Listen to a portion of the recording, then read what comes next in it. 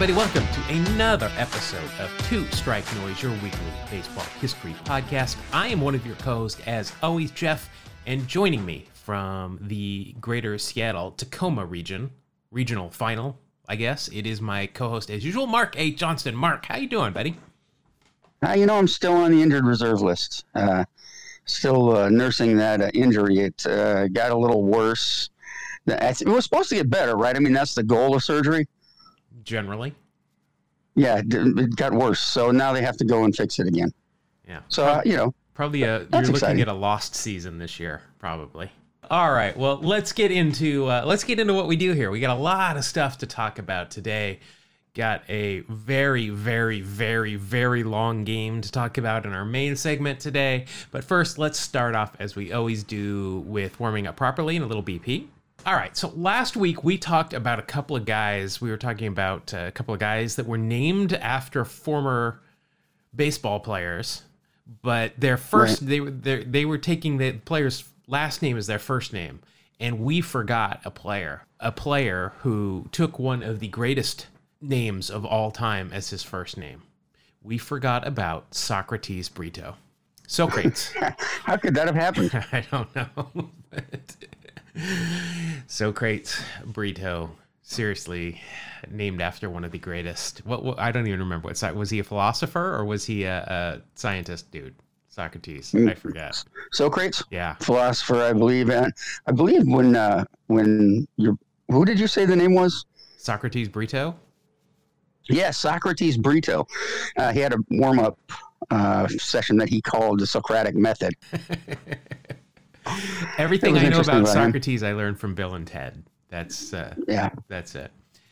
All right, so some real weird news came out last week about a minor leaguer. This is a Cubs prospect. He's a pitcher named Jesus Camargo. He was arrested after he was found transporting a bag that included his gloves and his spikes and so forth. You know, his usual baseball equipment. Also included 21 pounds of meth and 1.5 pounds of oxycodone. Oh, nice. Wow, he brought enough for everybody. Yeah, like how did he think that he was going to get away with almost carrying 23 pounds of drugs in his equipment bag? Yeah, it's kind of a bold move, and probably not a good one. No, well, it did not work out. He was discovered and arrested, but it just, it further goes to show why we need to pay minor leaguers a living wage, because they're now resorting to becoming drug mules. Well, see, there you have it. And drug mule, not one of the top 10 jobs for potential for growth that's listed, but probably is one of the top 10 potential for growth. I'm waiting to see that on the back of a baseball card. Worked as a drug mule in the off season. So this I just saw. We're recording this on Sunday, and I just saw this tweet come by Chandler Rome. He's at Chandler_Rome. And he was apparently at the Astros Marlins game, spring training game today. This is his tweet. This is incredible.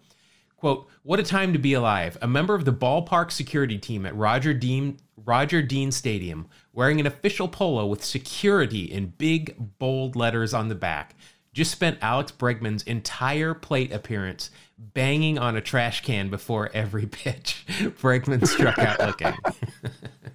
So a security guard working at the Marlins spring training stadium in uniform banged a garbage can the entire time Alex Bregman was at the plate. That is beautiful. See, that's when you talk about punishments and so on to fit the crime. There's a lot of extra little punishments that come along the way. Oh, well, that's one of them. They got off so easily by not having fans in the stands last year. Fans are not going to forget, but still, I don't think it's the red hot fire of hatred that there was heading into last season. They'll still. Yeah, I'm with you. I want to talk about a little scuffle I found out about. I hadn't heard about this one, but we're going to have to go all the way back to 1988. And two of our buddies on the Minnesota Twins, Dan Gladden and Steve Lombardozzi, it took place at Dan Gladden's home after a game. Lombardozzi, the next day, arrived at the stadium with a black eye and scratches down the swollen left side of his face. Gladden suffered a cracked bone in his right ring finger. The problem had started during a 9-7 loss to the Red Sox when Tom Kelly, who was the manager at that point, pulled Lombardozzi for a pinch hitter. Lombardozzi did not like this move, and he went to the clubhouse during the game, a move that did not go over well with several players, including the aforementioned Dan Gladden. Lombardozzi is said to have gone to Gladden's home to settle the differences when the two started to actually just fight about it. They settled it like men, Kelly said. My understanding is that everything's hunky-dory. Is that how men settle it? I didn't know. I thought we talked it out. I thought we were supposed to use our words. Plus, you're going to injure your starting, wasn't Gladden, there was like a starting left fielder or something at that point, wasn't he? Oh, yeah. This reminded me, though, a similar thing happened in the Cleveland organization the next year. Do you remember when the Cleveland third baseman Roger Dorn tanked a ground ball because he wanted to protect his face? So then the captain and catcher Jake Taylor went over to his house and threatened to castrate Dorn and feed it to him. All of this in front of Dorn's wife. Yeah, I remember hearing something about that.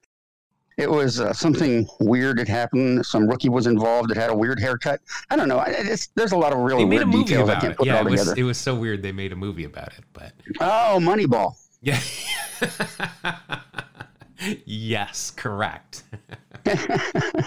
So this episode is coming out on March 23rd. So I am so excited. We have our first debut of the season. March 23rd, 2014. Bo Schultz made his major league debut. Do you remember Bo Schultz? He was the guy on Hogan's Heroes. No, well, I've never seen Hogan's Heroes, so I can't confirm nor deny.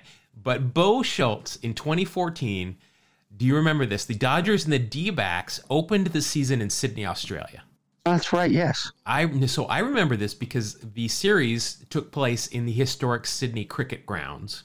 And as I've mentioned before, I am a fan of cricket. I'm fascinated by it.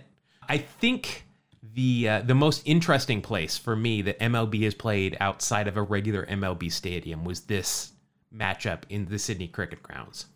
A lot of foul ground. The two-game series corresponded with the 100th anniversary of the last time that Major League teams had played in Australia. The White Sox and the Giants played an exhibition game at the same Sydney Cricket Grounds in January of 1914. The Dodgers swept the two-game series. So that was really cool. They played two games there 100 years since the last time a Major League team had been in Australia and played there. That is cool. We got a direct message from one of our listeners that generally when we hear from him, we're going to court. So I'm talking about one of our regular listeners, Marshall, who wrote a DM to us, but it was a good one. It was not. We're not going to court anywhere. So I want to talk about this. So Marshall wrote in about our Wax Packs Heroes from last week, and if you remember, you had a real weird pack. Yes. It started off with Curt Schilling, which never is a good place to start. We did not have the greatest citizens in your pack. One of which we took was Darryl Hamilton. And I'm just going to say, I don't know anything about Darryl Hamilton off the field. I don't know what led to his, at that point, wife murdering him and then committing suicide. Again, dark turn. What Marshall wanted to remind us of was that Darryl Hamilton was a great defensive outfielder. He had 3 separate seasons where he did not commit an error, which I did not know. Wow. So that's a good fact. Something that'll maybe help us remember some good things about Darryl Hamilton instead of where we went with that pack. Hopefully we never run into that again. It was an interesting pack, the who's who of prison time. Yeah, it was like your pack was the greatest hits of Mos Eisley. It was just scum and villainy everywhere. If Mos Eisley was going to have a team, it would have started with the pack of guys that I had last week. Yeah, you would have had a good core to build around. So for those of you who may not be super familiar with Star Wars, that's a Star Wars reference. Sorry. Let us get into our trivia question, shall we? Last week, we got a lot of answers. And a lot of answers that are legitimate answers, but not always correct. So let me read you the question one more time. Last brother combo to pitch and catch to each other in a major league game. So the last brother battery to pitch and catch to each other in a major league game. Mark, any guesses? Unless Phil or Joe decided to put on the tools of ignorance, I have no. No. Well, the answer is Larry and Norm Sherry. May 7th, 1960. Norm Sherry. Yeah, so Norm Sherry, he only played for 5 years. Norm Sherry, to me, I know that name. I'm very familiar with that name because he was a manager. He was a pitching coach, especially in the major leagues.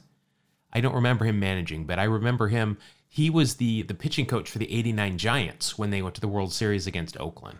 And I just remember Norm Sherry as always being a pitching coach. Larry Sherry, I did not. He played for 11 years. He was a pitcher. Norm was the catching end of this, if you hadn't figured that out by now. Larry Sherry, 53 and 44. He played mainly with the Dodgers. He was a member of the 59 World Series team, and he was actually named the MVP of that World Series as well. So wow. I always knew Norm Sherry. I did not know of his brother, but that was the latest brother combination. Now, we got a bunch of answers. Our buddy Chris from St. Louis, of course, chimed in with about 17 answers, one of which was correct, but then he gave me more after that. So, but again, the homework that he and his father do is incredible. Just pages. They send me these pages of homework that they do to find these answers, which I feel bad because I just have a book that I cruise through and I go, oh, there's a good trivia question. Those numbers. And they're doing all this homework, but we appreciate it. Also got let's see, we had 2 or 3 people say Ed and Jim Bailey, which I know that they were San Francisco Giants because they were in that 62 Giants team that I collected, but that is not correct. And then Mort and Walker Cooper, that's from our buddy Joel over at the High and Inside podcast. If you don't listen to that, he's always got some great stories, and he talked about Morton Walker Cooper, but that's back in the 20s. So again, we were looking for the most recent. A lot of good messages from our listeners this week, giving us some more information, and then a lot of good answers to the trivia questions. So we certainly appreciate that. Thank you very much. I got a new question for you though, Mark. It never ends. Yeah, I know. It's kind of a thing. I'm looking for the Hall of Famer who debuted at the oldest age. So, member of the Hall of Fame who debuted at the oldest age. Now, there is a caveat here because immediately I think pretty much everybody's going to say, oh, Satchel Paige. I am, the Negro Leagues are considered Major League Baseball now, but Satchel Paige is not the answer. I am looking for somebody that did not spend time in another league before they came to the majors. So if anybody that played in the Negro Leagues and then made their debut later, we are not counting that. We are looking for the oldest person that just played in the major leagues to make their debut, who is a Hall of Famer. That's a tough one. It is. Because this guy is pretty old when he made his debut. Still made the Hall of Fame. Okay. So we'll give you the answer next week. Make sure to let us know. You can find us on social media at Two Strike Noise, at TWO Strike Noise. That's both Twitter, Instagram, YouTube. Just let us know if you've got an answer. If you want to do homework and show your work, we really appreciate that as well. So you can go ahead and do that. All right, Mark, you ready to jump into our main part of the show this week? I'm excited because I know what the subject is, so I'm very interested in hearing this. Yeah, so I've got a whole list of subjects that I want to do. Like, it's a long, long list, and I kind of look through it every week and decide what's going to catch my fancy this week. This has been on there for quite a while, but I saw there was some Twitter activity going on about this earlier last week, and it spiked my interest. So what we are going to talk about, I guess we could tie it in this way. Last week, we talked about one of the longest at-bats in Major League history that took place last week in spring training when Luis Guillorme had that really long at-bat last week. Well, we're gonna segue from a long at-bat to just a long game. In fact, it's the longest game in professional baseball history. That is the Pawtucket Paw Sox and their Rochester Red Wings. They only went 33 innings to decide a winner of this game. 33 innings. 33 innings. Let's jump back to Saturday, April 18th, 1981. An estimated 1,740 fans waited patiently in Pawtucket, Rhode Island for a game between the hometown Paw Sox and the visiting Rochester Red Wings. So 81, this is early in the season, so there is baseball. Remember, 81, Major League Baseball went on strike at some point in the middle of the season, but that has not taken place yet. But not a lot of interest in a early April AAA ball game, I guess, in Pawtucket. The Red Sox AAA Farm Club versus the Orioles top farm team. The game started off, or rather, it didn't start off on the wrong foot. There was a 30-minute delay as one of the light stands wouldn't turn on. They eventually kicked it and it lit up, so then they could get the game going. I'm making that up, but it didn't light up originally. The game eventually got underway, and heading into the bottom of the ninth, the visiting Redbirds clung to a 1-0 lead, but Larry Jones couldn't nail it down for the Birds. Russ Larrabee hit a sac fly that scored Chico Walker to tie it up and send the game into extra innings, the first of many. So the International League at this point had a curfew. No new inning was to start after 12:50 a.m., but the home plate umpire, Dennis Craig, he had an outdated version of the rule book. His outdated book had no such rule, so they just kept playing. Fast forward to the 21st inning. We're skipping over like 12 innings. They've already played extra. We're going right to the 21st inning right now. Red Wings finally break through. They score on a Dave Hubbard double, but in the bottom of the inning, future Hall of Famer Wade Boggs, with 2 outs and a runner on second, ties it up with a double of his own. So Wade is standing there on second, and he's excited. He just knocked in this run to tie it, and he looks over at his teammates in the dugout, and there's no reaction. They're kind of like, what did you do? you have just tied this game. We're in the 21st inning. There is no celebration going on in that dugout. Future Red Sox skipper, who was at that point the Paw Sox manager, Joe Morgan, not Hall of Famer Cincinnati Reds Joe Morgan, but old man, white guy Joe Morgan. He was ejected in the 22nd inning, which might have been the smartest move he made in the entire game. He could just go into the clubhouse and chill with a couple of beers. Yeah. That's where you want to be. Yeah. Well, and it was not, I'll get into what the weather was like here shortly, but it's April in Rhode Island. It's not warm. The next 11 innings were goose eggs for both teams. Both bullpens were just unstoppable. You couldn't hit them. Also, I'm guessing you had some tired players out there at this point. And as I mentioned, not a great night. It was cold and the wind was blowing in. So cold, in fact, that players made fires in the bullpens by breaking apart the bench for firewood and lighting them on fire. In the dugouts, that doesn't seem proper. No, it doesn't. But in the dugouts, they had broken bats, so they used that instead of tearing up the benches. They used bats. I mentioned umpire Craig. He did not know there was a curfew because of his outdated rule book. Well, finally, somebody got a hold of the league president, Harold Cooper. 4 a.m, they finally get a hold of this guy. And he's like, what? You're playing in Pawtucket and you're still doing what? He ordered the game to be suspended after the end of the current inning, the 32nd inning. And this was at 4:09 in the morning. Would you have stayed this long? Would you, assuming you weren't working where we would have had to stay, would you have stayed till 4:09 in the morning? I would feel obligated, yes. But then again, I'm up at 4 a.m. anyway. Yeah, it's kind of, I would have stayed, for the start of extra innings.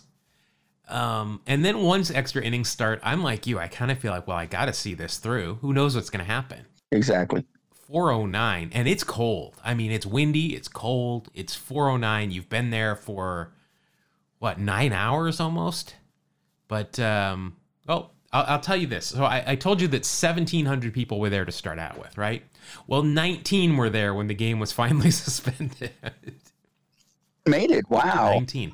All 19 were rewarded lifetime passes to McCoy Stadium by the team as well. Wow. Which, as of this year, are now rendered useless because the Paw Sox have moved to Worcester, where they're the Woo Sox. Do you see how they do that? Wherever they move to. No. Yeah, I know that because we're putting in all their boards there. The Worcester, and I know how to say Worcester because it's spelled, you would not get Worcester. You would get Worcestershire or something like that, but I know how to say these names now. But yeah, those lifetime passes are probably no longer valid. The two teams next met in Pawtucket in late June. So even though this was a Saturday night when the game started, that was the end of the series. So it was quite a scene when they met again. They were going to pick up the end of this game before they started the first game of their new series. The big leagues were on strike at this point as they were getting ready to play the 33rd inning of this game. So there was a plan that was floated around to resume the game at Fenway Park since there was nothing else going on there. But the players voted it down as they did not want to appear to cross the picket line of their major league union brothers. The game was sold out at McCoy. There was press from around the world there. But this was big news. I mean, there was no other baseball to report on. This was already a record game. This was a big story. So what took over 8 hours to complete a couple of months earlier needed only 18 minutes to finish once they picked back up. The Paw Sox Bob Ojeda, who during the original game was unavailable because he had started the night before, was the ultimate vulture in this game. He pitched a scoreless half inning, and then in the bottom of the inning, the Sox loaded the bases with nobody out, and Dave Koza, who was already 4 for 13 in the game, got another single to finally win the game. 8 hours and 25 minutes official game time. Wow. Yeah. That's absolutely amazing. Wow. Let's take a look at some of the numbers from this game. So the previous longest game was played in 1966, which only lasted 29 innings. Like, that was a walk in the park. Mere 29. Mere 29. There were 219 at-bats with only 39 hits, which equates to a 178 average for the two teams combined during these 33 innings. So it was obviously a pitcher's duel with numerous pitchers joining him on the way. Yes. And like I said, though, it was miserable, the weather. I'm sure they were not. And when you play for that long, too, you're tired. That wind just is like cutting to your bones. I can imagine how miserable this must have been. Dallas Williams went 0 for 13. The old batting average will take a hit when you do that in one game. Yeah, that's a bummer of a day right there. Yeah. Russ Larrabee, who I mentioned had that sac fly in the bottom of the ninth to tie it, he ended up going 0 for 11 with 7 strikeouts. So Ouch. We've talked about the horn before. Remember, which is 5 strikeouts in one game. Well, 7 has been dubbed the titanium sombrero. So there we go. We don't know what 6 is at this point, but 7 is a titanium sombrero. Gotta be proud. Yeah, only one player on either team did not get into the game. That was future Major League catcher and manager Terry Kennedy. What were you saving him for? Like, you're in inning 30. You think maybe you put a fresh guy in? I don't know. Especially a catcher. No, I might need to pinch hit him at some point.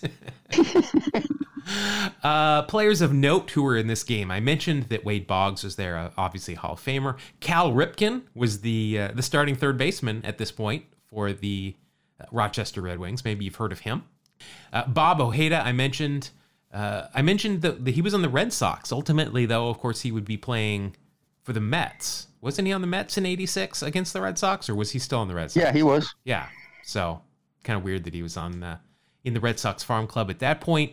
Bruce Hurst, I always mention him because he's a St. George, Utah native, one of the few Utah natives in the big leagues. Rich Gedman went on to be a catcher for quite a while in the big leagues, especially with the Red Sox. And Marty Barrett, another. He and Gedman were, of course, mainstays in that '86 Red Sox team as well. Doc Edwards was the manager of the Red Wings, who I believe went on to manage Cleveland as well in the big leagues. That's quite a number. Yeah, some names that we're familiar with there. The umpire for this marathon I mentioned was Dennis Craig. So this was my thought here. One thing players usually ask for out of an umpire, especially a home plate umpire, is consistency, right? If they're going to call a low pitch a strike, do it for both sides and do it for the entire game. So can you see, once this game restarts a couple of months later, if you take a called strike and you turn around and you say, that wasn't a strike in the first inning, bro. Like, what? Is his strike zone really going to be the same? Craig, though, he had brought his nephew, David, to the game, his young nephew. David's father around 1 o'clock, started to become concerned about his son and actually called the police to report him missing. He was then told by the cops, yeah, that game's still being played. We've still got guys over there. But yeah, he's okay. I think he fell asleep, though, somehow in the cold, but he fell asleep through most of the game. As players went home to rest before having to return, they had an 11 a.m. game the next day, and Rochester had to get out of town on a bus, so that must have been fun. That's some fantastic timing right there. Yeah. So they went home, and as they were leaving the ballpark, they ran into people, because it was now Easter Sunday, who were on their way to church for a sunrise service. Wade Boggs talked to his father about this game and told him how he had collected 4 hits in a single game. And Boggs' father was like, wow, son, that's great. 4 hits in a game. That's really impressive. And then Wade had to admit to him that he had 12 at-bats in the game. Still, though, 4 for 12, that's a 333 average. If you're looking at averages, not bad. Luis Aponte. So he pitched the 7th through the 11th innings for the Paw Sox, and he was given permission to go home by Morgan around midnight or so. So Luis gets home around 2. So maybe he was a little bit later than midnight, but he gets home around 2. Game's still being played, remember, they're still going at it. And Luis's wife angrily asked, where the heck have you been? And Luis explained, I've been at the stadium. And his wife snapped, like hell you have. So Luis is like, please, just wait till you see the paper tomorrow and you'll see. It's a long game. But because the game was so long, news of the game was not in the Sunday paper. So he had to wait till Monday, and then eventually she believed him. But now I got 2 reports of this. One report says he spent both nights at the couch, and one report says he had to sleep both nights at the stadium. So he had to go back and sleep at the stadium. I'm not sure. I kind of believe the couch more than the other, but let's see. I got some good quotes from the game from guys that were there. So this is from Bob Minzenheimer of the Rochester Democratic and Chronicle. This was on June 23rd, 1981. He said, quote, not since the time they had to shoot the drunken camel at the city zoo has there been this much excitement in Pawtucket. I'm now curious about this drunken camel that needed to be put down. Next one is from Rochester's Dallas Williams. I mentioned him earlier. 0 for 13 in the game. Quote, my batting average went down about 15 points. I consider that the worst day of my baseball life. End quote. Dallas, you I'll bet. Forget about batting average, man. Step into the 2020s. All right. Come on. Another one from Dallas Williams, who was looking for a beer after the game. He said, quote, we had this guy, Mike Corey, who'd gotten taken out of the game in about the 13th inning, and he went back to the clubhouse. By the time we got there, all the beer was gone and Corey was hammered. I mean hammered. So Mark Corey apparently cleaned out the refrigerator in the visiting clubhouse. How nice of him. This is my favorite one from Cal Ripken Jr. He said, quote, it's the only time I ever remember our post-game meal being breakfast. I looked up some other long games in professional baseball history. The longest game in Major League Baseball history, this, of course, we're talking about AAA, Major League Baseball was played on May 8th and 9th May 8th and 9th, 1984, between the Brewers and the White Sox. Harold Baines hit a walk-off home run in the 25th inning. Carlton Fisk caught all 25 innings. I hope he got the day off the next day. Next couple of days off, man. Tom Seaver, he came in relief for the Red Sox and got the win. And then he went on to throw another 8 1/3 innings in the second game to earn 2 wins on the same day. Wow. That's nice. There were some longer games in Major League history, but they all ended officially in ties. So those, I'm not counting those. In NCAA baseball, Texas versus Boston College, that game went 25 innings. So not as long, but it was during a tournament. It was during a regional in the NCAA tournament. And Texas reliever Austin Wood threw 12 1/3 innings of no-hit ball in relief. Wow. 12 1/3 innings. He came in relief, and nobody could get a hit off him. Very nice. Texas ended up winning that game against BC. And then the longest World Series game, I'm going to guess most of our listeners remember this because it happened just a couple of years ago. 2018, Game 3, Red Sox at Dodgers, 18 innings. That game went 7 hours and 20 minutes for 18 innings, as opposed to the 8 hours and 25 minutes for the 33-inning game that we just talked about. Do you realize that these ball players there, how low their hourly wage went during that game? Oh boy, especially for the. I mean, I see those tweets where, like, if you did pay minor leaguers by the hour by what they actually make, they're just making pennies on the hour for that game. That must not have been a lot. But I mean, I remember that World Series game because we went to a bar to watch it with some friends, and my wife puts up with baseball, but doesn't want to sit for 7.5 hours. Her friend didn't want to either. Her friend's wife, though, was a big baseball fan, so we were enjoying it. But there came a point where we just had to say, all right, let's watch the rest at home. Yeah, I could never understand the mindset that wouldn't want to watch, 18 innings of baseball. I don't understand that. Well, I mean, I can. I can't even watch like a whole football game, let alone basketball. So, I mean, I totally understand it. You like what you like. And, baseball's not everybody's cup of tea. So I can see, sure, you don't want to watch that long and sit there and see this. But I remember just enjoying the hell out of that game. Yeah, I remember that too. Everybody likes their own stuff. So as long as you're not hurting anybody. So that's going to wrap up our main part of the show. The longest game in baseball history, the Paw Sox and the Red Wings. All right, Mark, let's head into the clubhouse because this game's over. And let's get ready to play everybody's other favorite game. It's time for Wax Packs Hero. Gotta pull the Wax Pack Hero. Stars in the stars. Hero. All right, Mark, we're not going old school, but we're going to one of my favorite sets. And maybe you can hear the cellophane crinkling in the background here. Yes. I like this set just because the pictures are just awesome.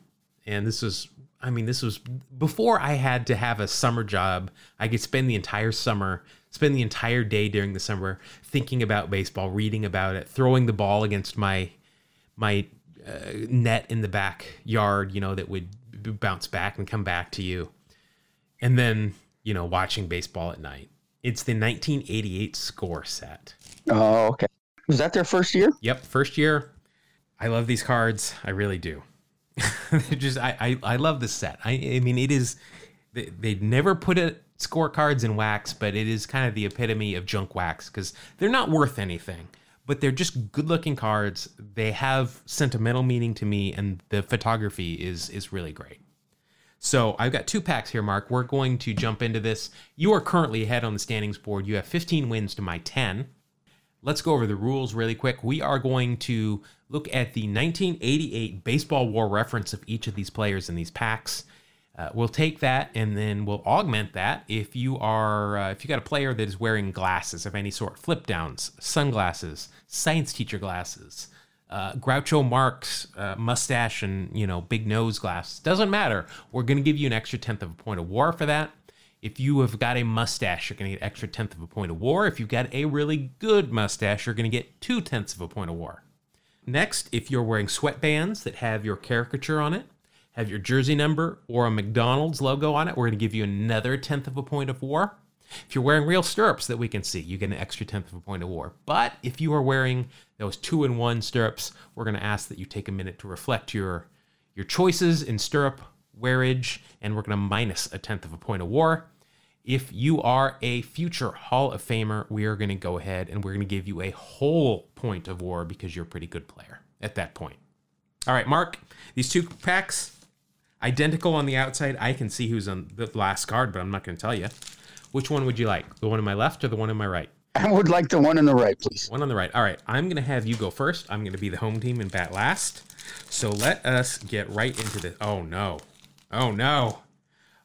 Well, I guess we're going by war because I'm looking. Your card in the very back of the pack is none other than a Greg Jeffries rookie card. Yes. Now Let's remember, go by Beckett. we're going, we're going by war. We're going by war on this one. So that's not going to help you as much as it would if we were going by Beckett. I guess not. All right. So your first, oh boy, we've talked about this guy a lot. I know we're going to mention his on-base percentage because it was incredible. It is none other than Brian Downing. Brian 10 Downing Street. Oh, very nice. Yeah, so Brian Downing, we've talked about him. I'm not going to go over his walks and his on-base because we've done that plenty because we've had him several times here in the past. Let's see. 1988, his WAR was a 3.0. Not bad. Now, I'll take that. Brian Downing wears glasses most of the time, but in this picture, he is definitely not. This is definitely during spring training as well because there's a big cement wall behind him. Definitely in spring training. He does have real stirrups on, though. So that is going to get you 1/10 of a point of WAR to give you a 3.10 for a strong start there. Good leadoff batter for somebody that's not your typical, no speed. So not your typical leadoff batter. I did not know this. 1985, Downing played himself in an episode of The Jeffersons when Louise Jefferson sneaks into the Angels locker room looking for Reggie Jackson. Oh, that's funny. Are you going to get this kind of information on any other podcast? No. No, this is it. This is the place to be. All right. Next, here is a guy that is not a Hall of Famer, but probably should be. It is second baseman for the Detroit Tigers, Lou Whitaker. As we've discussed before, one of my favorite players, left-handed hitting second baseman with power, and that iconic team up the middle of Whitaker and Trammell. Great stuff. Yeah, so I mentioned why I like this pack so much, this set, is because of the photography. I know we've mentioned the Matt Noakes card before, which I really like. Happens to be a Tiger as well. This is a great shot of Lou Whitaker. He's at home, so it's the white Tigers uniforms with the big script D on the chest. And it's very similar to that Matt Noakes card, where the top of his helmet is only like halfway up the photograph. The other half is his entire bat. It's just such it's a very artistic shot. I love it. I love this set. I'm an unabashed fan. I'm going to stand the 88 scorecards until I die. So Lou Whitaker had a great year. 5.3 WAR. Woo! 127 OPS plus. You're not going to get anything else from this card, though. Nothing that's going to give you anything extra, even though he should be a Hall of Famer. But Lou Whitaker, that's good stuff. All right, so not to be topped by Brian Downing. Lou Whitaker joined the aforementioned Alan Trammell and made a cameo appearance on Magnum P.I. during the 1983 season. That's big time. Now, do I get the Tom Selleck mustache? No, you do not, because it's not on the card. But I dare you to tell me that the early 80s was not the golden age of television, when Brian Downing and Lou Whitaker are on hit TV shows as themselves at some point. Yeah, that's fantastic. All right. Next, we have got a member of the Oakland Athletics. At one point, Ricky Henderson housed this gentleman when he was a rookie. It is Luis Polonia and his 42-foot glove. Luis played in Tacoma for quite a while. Quick little dude, really good defensively, but had no arm. He won 2 World Series in his career.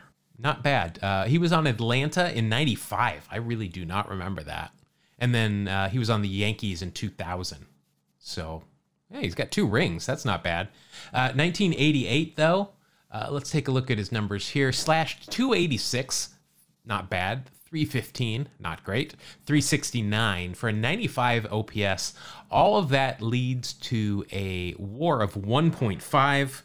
Got the 2-1s going on here because he was on Oakland at this point, which they loved them at that point. He's got a mustache, so that'll kind of even that out, and that'll just take your WAR. So you're just going to get a 1.5 out of that. All right. Better than a sharp stick in the eye. All right. Next is, let's see. Your total right now is 9.9. Not bad. We're just a couple cards in. Next is DH for the Texas Rangers. It is Larry Parrish. Brother of Lance Parrish, I believe. In no way is he related to Lance Parrish. But that's a good story. Well, maybe he was hanging out at the local parish. The local parish. So 1988 was actually his last year in the major leagues. He split it between Texas and Boston.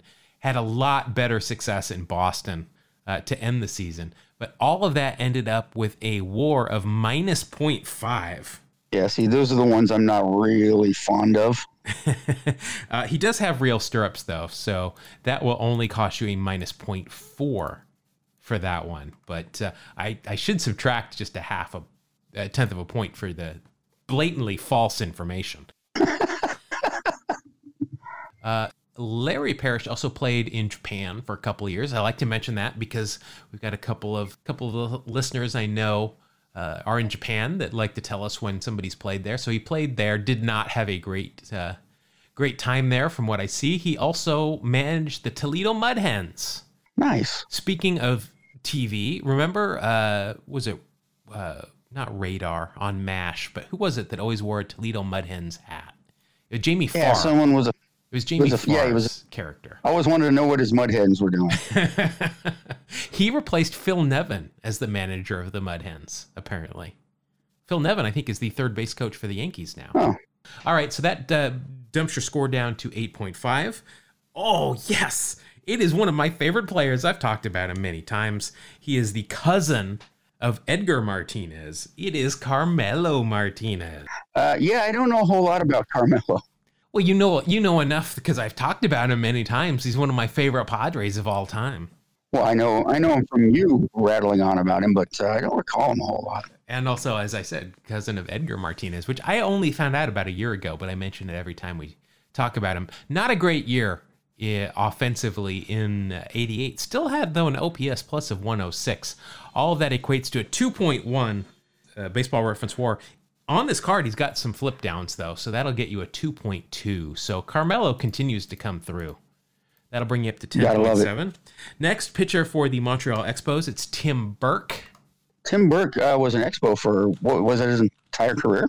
Let's see. Tim Burke played in Montreal for 7 years. He had a quick stint with the Mets and the Yankees at the end of his career. In 88, though, he was with Montreal. An okay year, 3.4 ERA, appeared in 61 games. Boy, get this. In 85, as a rookie, led the league in games. How often do you throw a rookie in?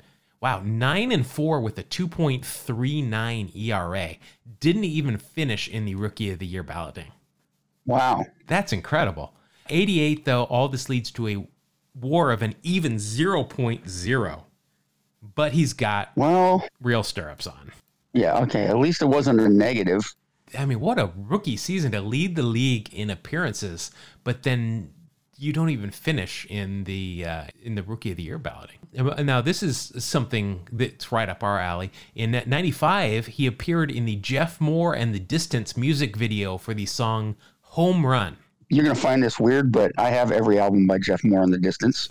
Okay. And Home Run is a song I brought when I was working in the minors, and we would play that when a player would hit on the home team would hit a home run. Wow, maybe I've heard this song. We're going to have to do a deep dive. Let's circle back to that next week, and in BP, let's hit up the song Home Run by Jeff Moore in the Distance. Absolutely. All right.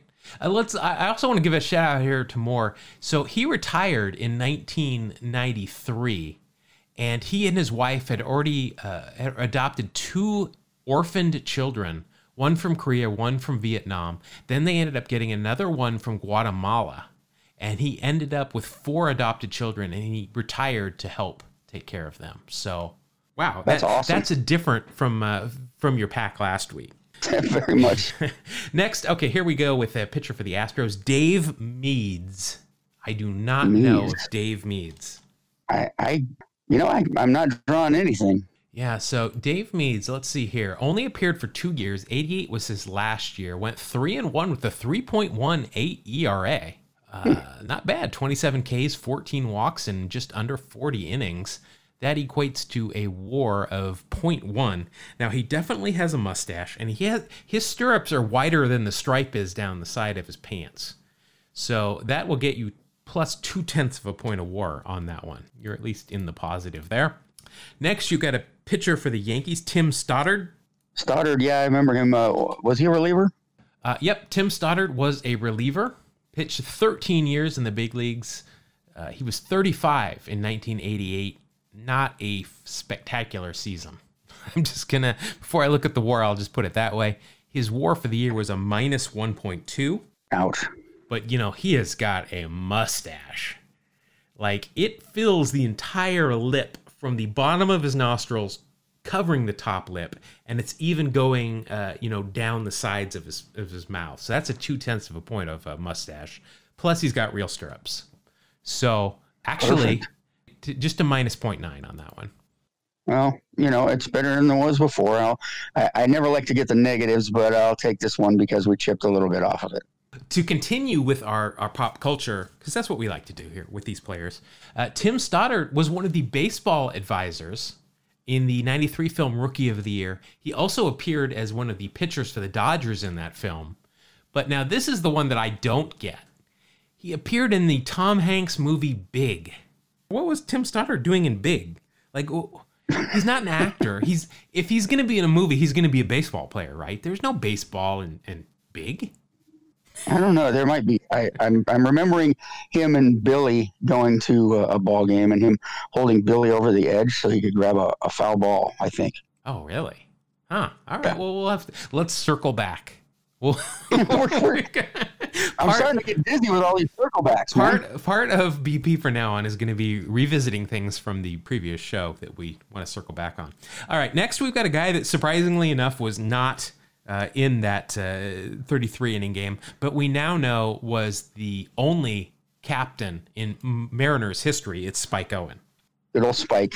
Let's see. Spike Owen in 1988, of course, the brother of Dave Owen. We've mentioned that. In 88, a 91 OPS plus. He wasn't on the Mariners, so he had a positive WAR of 0.7. He does have real stirrups on, and that's about it. So you're going to get a 0.8 there.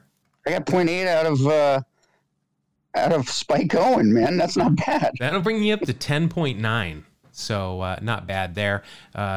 Spike Owen has not appeared in any major media that I can find. So we'll go on. I think he did a commercial for Dave's Laminate. I'm not sure though.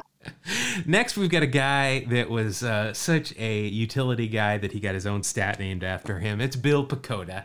Oh, yeah. Jeez, that guy was everywhere. All right. So Bill Pacoda, lifetime 9.1 WAR. Not bad for a guy. Spent 9 years in the big leagues, most of it with the Royals. In 88, let's see, a 58 OPS plus. So that's not as impressive. But when you look at the positions he played that year, shortstop, pinch hitter, third base, first base, right fielder, DH, second base, left field, and catcher. Wow.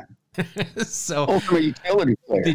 There's only two places he didn't play that year, and that was center field and pitcher. He did pitch a couple of times in his career, though. Let's see. He appeared in 2 games, went 3 innings, gave up 2 earned runs. Let's see. 1988, he equaled a WAR of 0.6.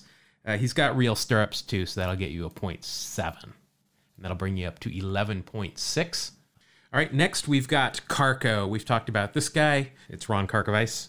Ron Karkovice, one of the best arms I've ever seen from behind the plate. He looks like a catcher, doesn't he? He is the epitome of looking like a catcher, yes. Officer. We've talked about his nickname Officer I'm sure it's because of Officer Krupke from West Side Story. 6'1", 210. That is a cat. Those are some catcher numbers right there. 1988, third year in the big leagues, only hit 174 for a 44 OPS plus.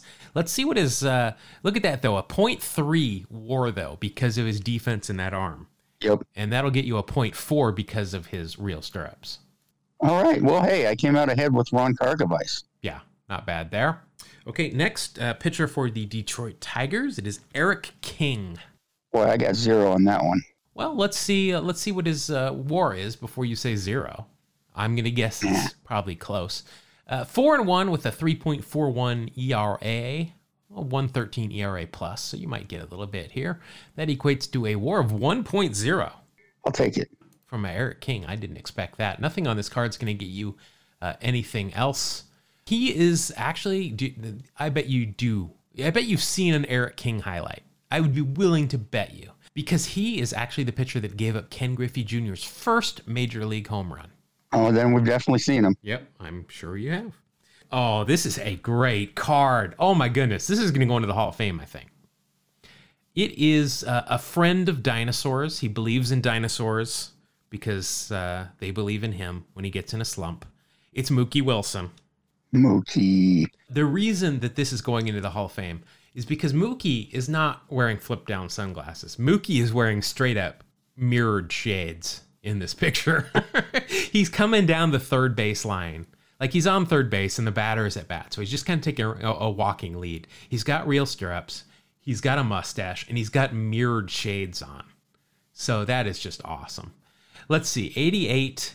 He's still on the Mets. His final full year on the Mets. Had a 127 OPS plus. All of this equates to a WAR of 2.3. You get a plus 0.3 of a WAR on the rest of that. So that's a 2.9. Wow. That is... all right. That bad. score, I'm going to go ahead and call that a hit. Yeah. Back in 86. Next, we've got current manager of the Oakland Athletics, a team that is near and dear to my heart. It is none other than Bob Melvin. Bob Melvin proving to be quite a good manager. Very impressed with the way he's handled everything. He's only been manager of the year 3 times. He's a special one, that guy. Yeah, so in 88, he was with the Giants the whole year, was kind of their number 2 catcher. He's a good backup catcher. I mean, that was his whole career, a good solid backup catcher. All that equates to a 0.9 WAR. He's a catcher, so he's got real stirrups on, but that's the only thing I'm going to get out of that. But that'll get you a 0.1 out of that. Or I'm sorry, not a 0.1, but an entire 1 point. Next, you've got a rookie prospect. We've talked about him because he's got a 0.2 of a point of mustache. It is Jody Reed. Jody Reed, Boston Red Sox. Came up with the Red Sox. I remember he played for the Padres at one point as well. Infielder. Yep. Second baseman most of the time. Led the league in doubles in 1990. In 1989, he slashed 293, 380, 376 for a 110 OPS plus. Very consistent. His first 4 years in the big leagues, OPS plus of 107, 110, 112, 110. Wow. Not bad. That is a 3.4 WAR. He's got a 0.2 of a point of mustache there. And he's got some real stirrups, so that will get you 2.8. Wow. Go Jody. That'll bring you up to 19.7. Your second to last card is the brother of an outfielder, but that's not going to help you a whole lot. It's Chris Gwynn. He's also the uncle of Tony Gwynn Jr., in case you were wondering. 1988, though, was his second year in the big leagues, but he didn't play much in either his first or second year. And you're not going to get much here. A WAR of minus 0.1. Let's see, he's got a mustache, though, so that's going to just equal it out. It's going to be a wash. And that's going to get you to your final card, which I've already told you what it is. It is none other than Greg Jeffries. All right, so Greg Jeffries in 87 came up, just appeared in 6 games. But in 88, he finished 6th. Okay, now get this. In 88, he finished 6th in the Rookie of the Year balloting. In 1989, he finished 3rd in the Rookie of the Year balloting. Okay. Yeah. Doesn't seem right. Yeah. So in 88, though, he had a great year. Only 29 games. Came up, obviously, in September. Slashed 321, 364, 596 for an OPS plus of 178. Wow. That equates to a WAR of 1.3. He's got real stirrups. That's all that's going to get you extra there. So that'll be a plus 1.4. And that will bring your total to 21.1. That is a half compared to your 12.5 from last year or from last week. That's Yeah. Yeah. All right. So let's get to my pack now. I've got some work to do here. I won last week, which I had not done for quite a while. So hopefully we can ride that wave. We are going to start out. Well, I'm going to start out with Mr. Mariner. How about that? Alvin Davis. Nice. Alvin Davis, who of course we now know, also finished his career in an Angels uniform for part of the year, which looks just really weird. But in 1988, he was still in the prime of his career, 27 years old, 141 OPS plus. Not bad. Nice. Rookie of the Year in 1984. In 1988, this equates to a WAR of 3.3. He's got a real mustache, as opposed to a fake one, I guess. He's got a mustache, so let me put it that way. And he's got stirrups. So that'll be a 3.5 to start me out with. Wow, nice start. So Alvin Davis played for the Buffalo in Japan.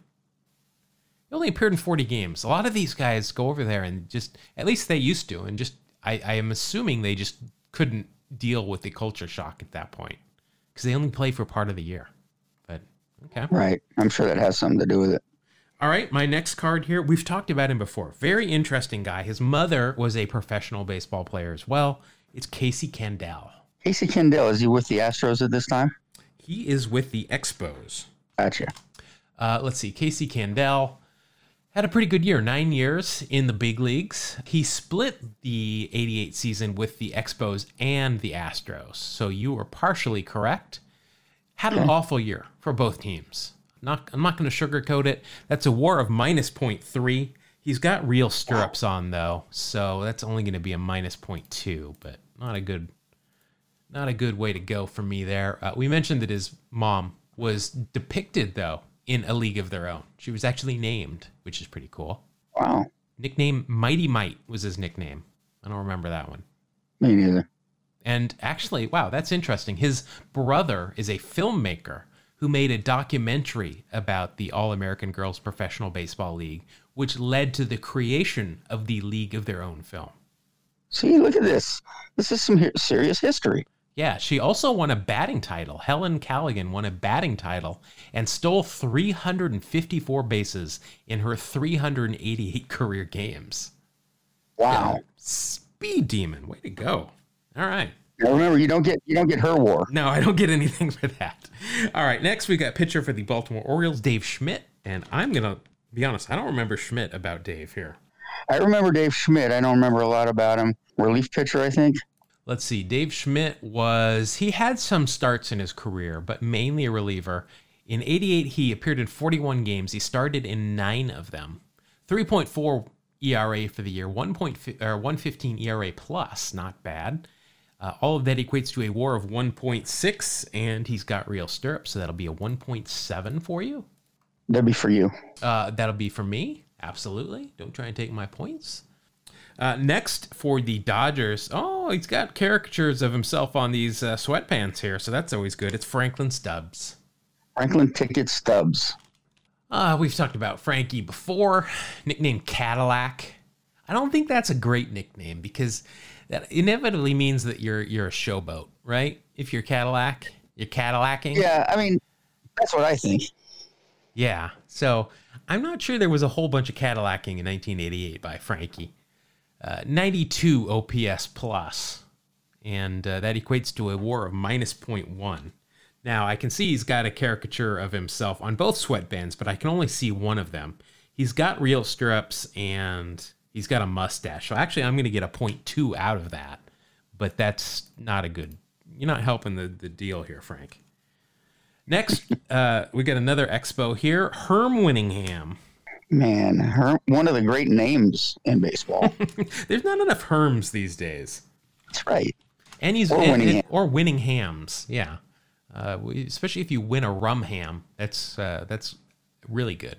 Herm Winningham, 9 years in the big leagues. 88, he spent it between Montreal and Cincinnati. Not a great year. I don't think Herm's going to help me a whole lot here. That is a WAR of minus 0.3. Let's see, he's got a mustache and real stirrups, so that's going to just be a minus 0.1 for me. But I'm going the wrong way here. This is not helping me out. It's my incredible defense. All right, my next guy here, if I could trade him for his son, I would do so. But here he is, pitcher for the San Diego Padres, Lance McCullers. Senior, I guess. So let's see, Lance McCullers. Have you ever heard Lance McCullers' nickname? I'm guessing not, because you probably would have said it once I said his name. Okay. Baby Goose. I assume this is in reference to Goose Gossage, I'm assuming, not yeah. an actual goblin running around the stadium. I think Goose was on the Padres around this time, so that's probably where this comes from. Not a great year for Baby Goose record-wise, but we don't care about counting stats.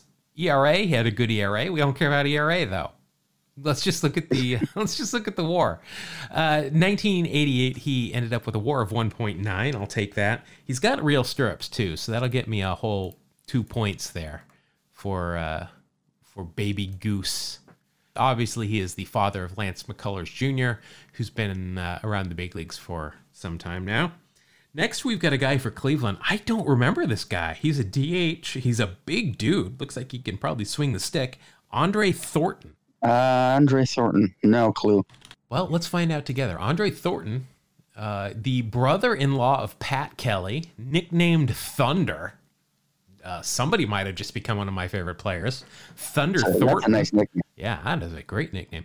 Apparently, though, 1987 was his last year in the big leagues, so I'm not going to get anything. 14 years in the bigs for Thunder, 10 of which were with Cleveland. Ended up with 253 career home runs, a career OPS plus of 123. So not bad numbers. Had a pretty good career there. I guess don't so. remember him. Okay, next pitcher for the New York Mets, John Mitchell. Not John Mitchum, John Mitchell. Right. Lost on that one, too. Yeah, I don't remember him a whole lot. We haven't had him before because I don't have any bookmarks here from him. 88, he appeared in one game for the New York Mets, pitched one inning, gave up 2 hits, walked 1, struck out 1. So, Wow, what a career. You know what? That one game, he is worth 1/10 of a point of a win over replacement. Plus, he's got real stirrups, so I'll get the point too. Wow! In one inning, you can amass 1/10 of a point of WAR. Yeah, that's hard work. Let's see. Next up is kind of a utility infielder here with the Texas Rangers. This is a good-looking card, though. It's Scott Fletcher. I don't remember Scott Fletcher. You already said Rangers. So let's see. Scott Fletcher, I think he played most of the infield here in 1988. In 1988, he was strictly a shortstop. He appeared in 140 games, though, had an OPS plus of 94, ended up with 15 years in the big leagues. Wore a 4.1 for the year. This is good, though. This is a great-looking card. He's got the flip-down sunglasses. He's got real stirrups on. What I like, though, along with the flip-downs, is he's dirty. He's very dirty. He's in fielding position at shortstop here with those flip-ups up and just real dirty pants. That's a good-looking card, and that will ultimately get me 4.3 for the positive. That's good. Going the right way, finally. I'm at 11.6. So, obviously, we've talked about that George W. Bush, former president, was the owner of the Texas Rangers at one point. Well, Scott Fletcher was on the team, and George W. Bush took a shine to Scott Fletcher. So much, in fact, that he named their English Springer Spaniel Fletcher, after Scott Fletcher. So Scott Fletcher had a first dog named after him.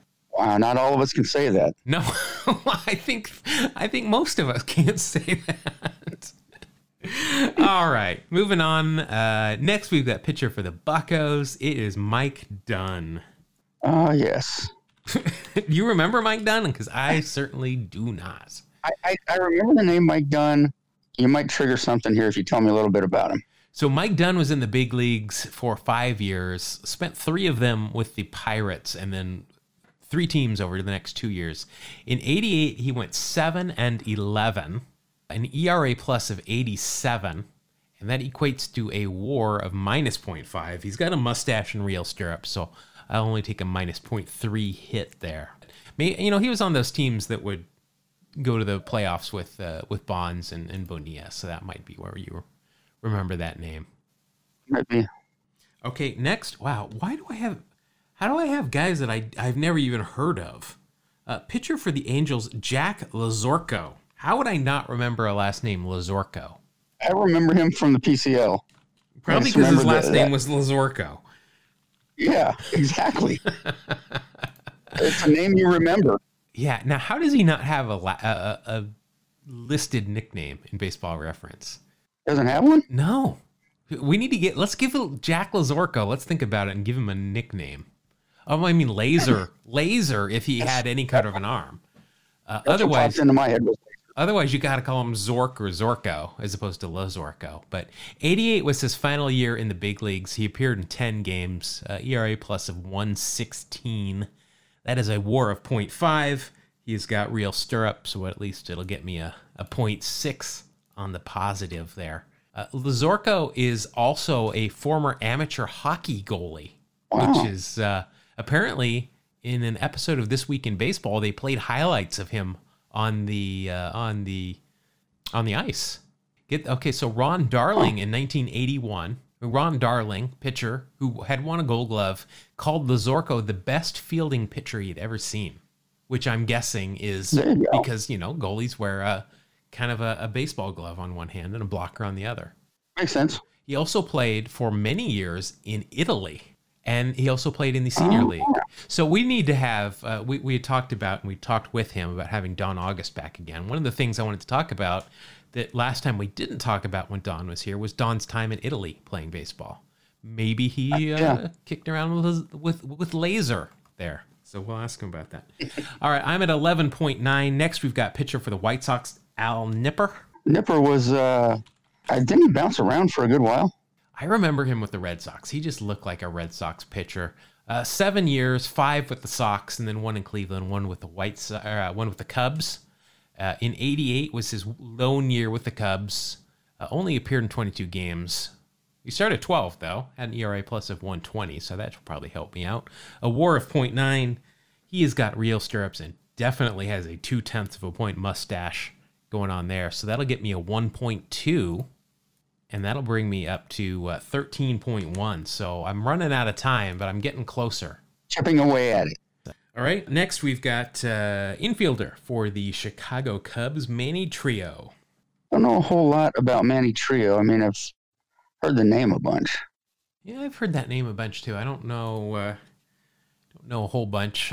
Played mainly as a second baseman. Actually, he came up with Oakland in 1973. He appeared in the big 17 leagues. 17 years he was in the big leagues. 88 was one of his finals with the Cubs and was not a good one, but he played pretty much everywhere that year. A WAR of even 0.0. He does have, I got a hard time telling if those are real or not. They look a little too perfect. I'm going to go ahead and say those are not. So I'm unfortunately going to minus 1/10 of a point of those to bring me to 13 even for Manny Trio. All right. Next, we've got, mainstay for the New York Mets, pitcher Rick Aguilera. Oh, man. Aguilera, how many saves career? Let's see. Rick Aguilera, in his career, amassed a total of 318 saves. I think we've talked about him because he never led the league in saves, but he had a lot of them. In 1988, he was with the Mets the entire year. He was traded to Minnesota during the next season. Not a good year. Definitely a down year for the Mets. And all of that equates to a WAR of minus 0.8. He's got real stirrups, so it'll only be a minus 0.7. But, Rick, that does not help me at all. All right, next. Oh, boy. Hall of Famer as a rookie prospect. Oh, boy, you may have hit the jackpot. Well, no, because it means this is the first or second year of his career. So it's not going to help me out, but it's a great card. It is rookie prospect Tom Glavine of Atlanta. Wow. Whatever became of him. Whatever became of him, did he do anything? These guys, they never pan out. Yeah, they don't work out. But. I think I heard of Glavine, though. So this is the thing. In 1988, it was his second year in the majors, in which he led the majors in losses with a 7-17 record. Wow. Wow. He led the league in 91. Get this, he had 20 wins. And I think that was a Cy Young. Yeah, that was his first Cy Young win. An ERA plus of 153. That's not bad. But in 88, he had a WAR of, he still had a 0.5 WAR. Even with a 7-17 mark, he still had a 0.5 WAR, and he's got real stirrups. So that'll get a 0.6. Can you imagine after you finish a 7-17 season, you're going to go on to win 300 plus games and be a Hall of Famer? Yeah, that's impressive. I mean, you're not thinking that when you're struggling as a rookie, but you're just thinking about staying on the team. But yeah that's awesome. All right, next, second to last card is another rookie prospect, one that did not pan out as well as Tom Glavine. Had some throwing issues, as a matter of fact. It's Mackey Sasser. I remember Mackey Sasser. Wasn't he a left-handed catcher? Left-handed hitter, yes, he was. And, of course, Mackey was the guy. He couldn't throw the ball back to the pitcher, the hacker. Right. Mackey Sasser, could not throw the ball back to the pitcher. He could throw it down to second base, fine, still. And did a couple of times after nobody was on base and couldn't throw it back to the pitcher, so he threw it to second. And then the umpire told him, don't do that again. And he had to roll it out to him. 1988 for the Mets, he appeared in 60 games. Not a bad year, /285, .313, .407. That is an OPS plus of 110. And that equates to a WAR of 0.2. He's got real stirrups on, so that'll get me a 0.3. Wow, I am struggling. I'm at 13.2 with one card left. I'm not sure I'm going to be able to... You need a miracle. What you need is a Hall of Famer wearing 2 sets of stirrups and 3 pairs of sunglasses. Well, not a Hall of Famer, but definitely a show favorite. Current manager of the Miami Marlins. It is a 1987 highlights Don Mattingly card. Don Mattingly, when he was at the pinnacle of his career and hitting all those doubles, he was a scary guy to face right there. Named Ricky Henderson as one of his all-time favorite teammates because all he did was get on base in front of Don Mattingly for RBI opportunities. Donnie Baseball, No doubt. Let's see, 1988. Remember, he was having back problems as he got on, but this was in the middle of a 6-year All-Star run. Slashed .311, .353, .462. Won a Gold Glove as well this year. An OPS plus of 128.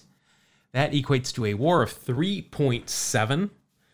He does have real stirrups on, so that'll make it a 3.8, but that is nowhere close to coming to you. That's a 17 even compared to your 21.1. So you're going to rack up your 16th win.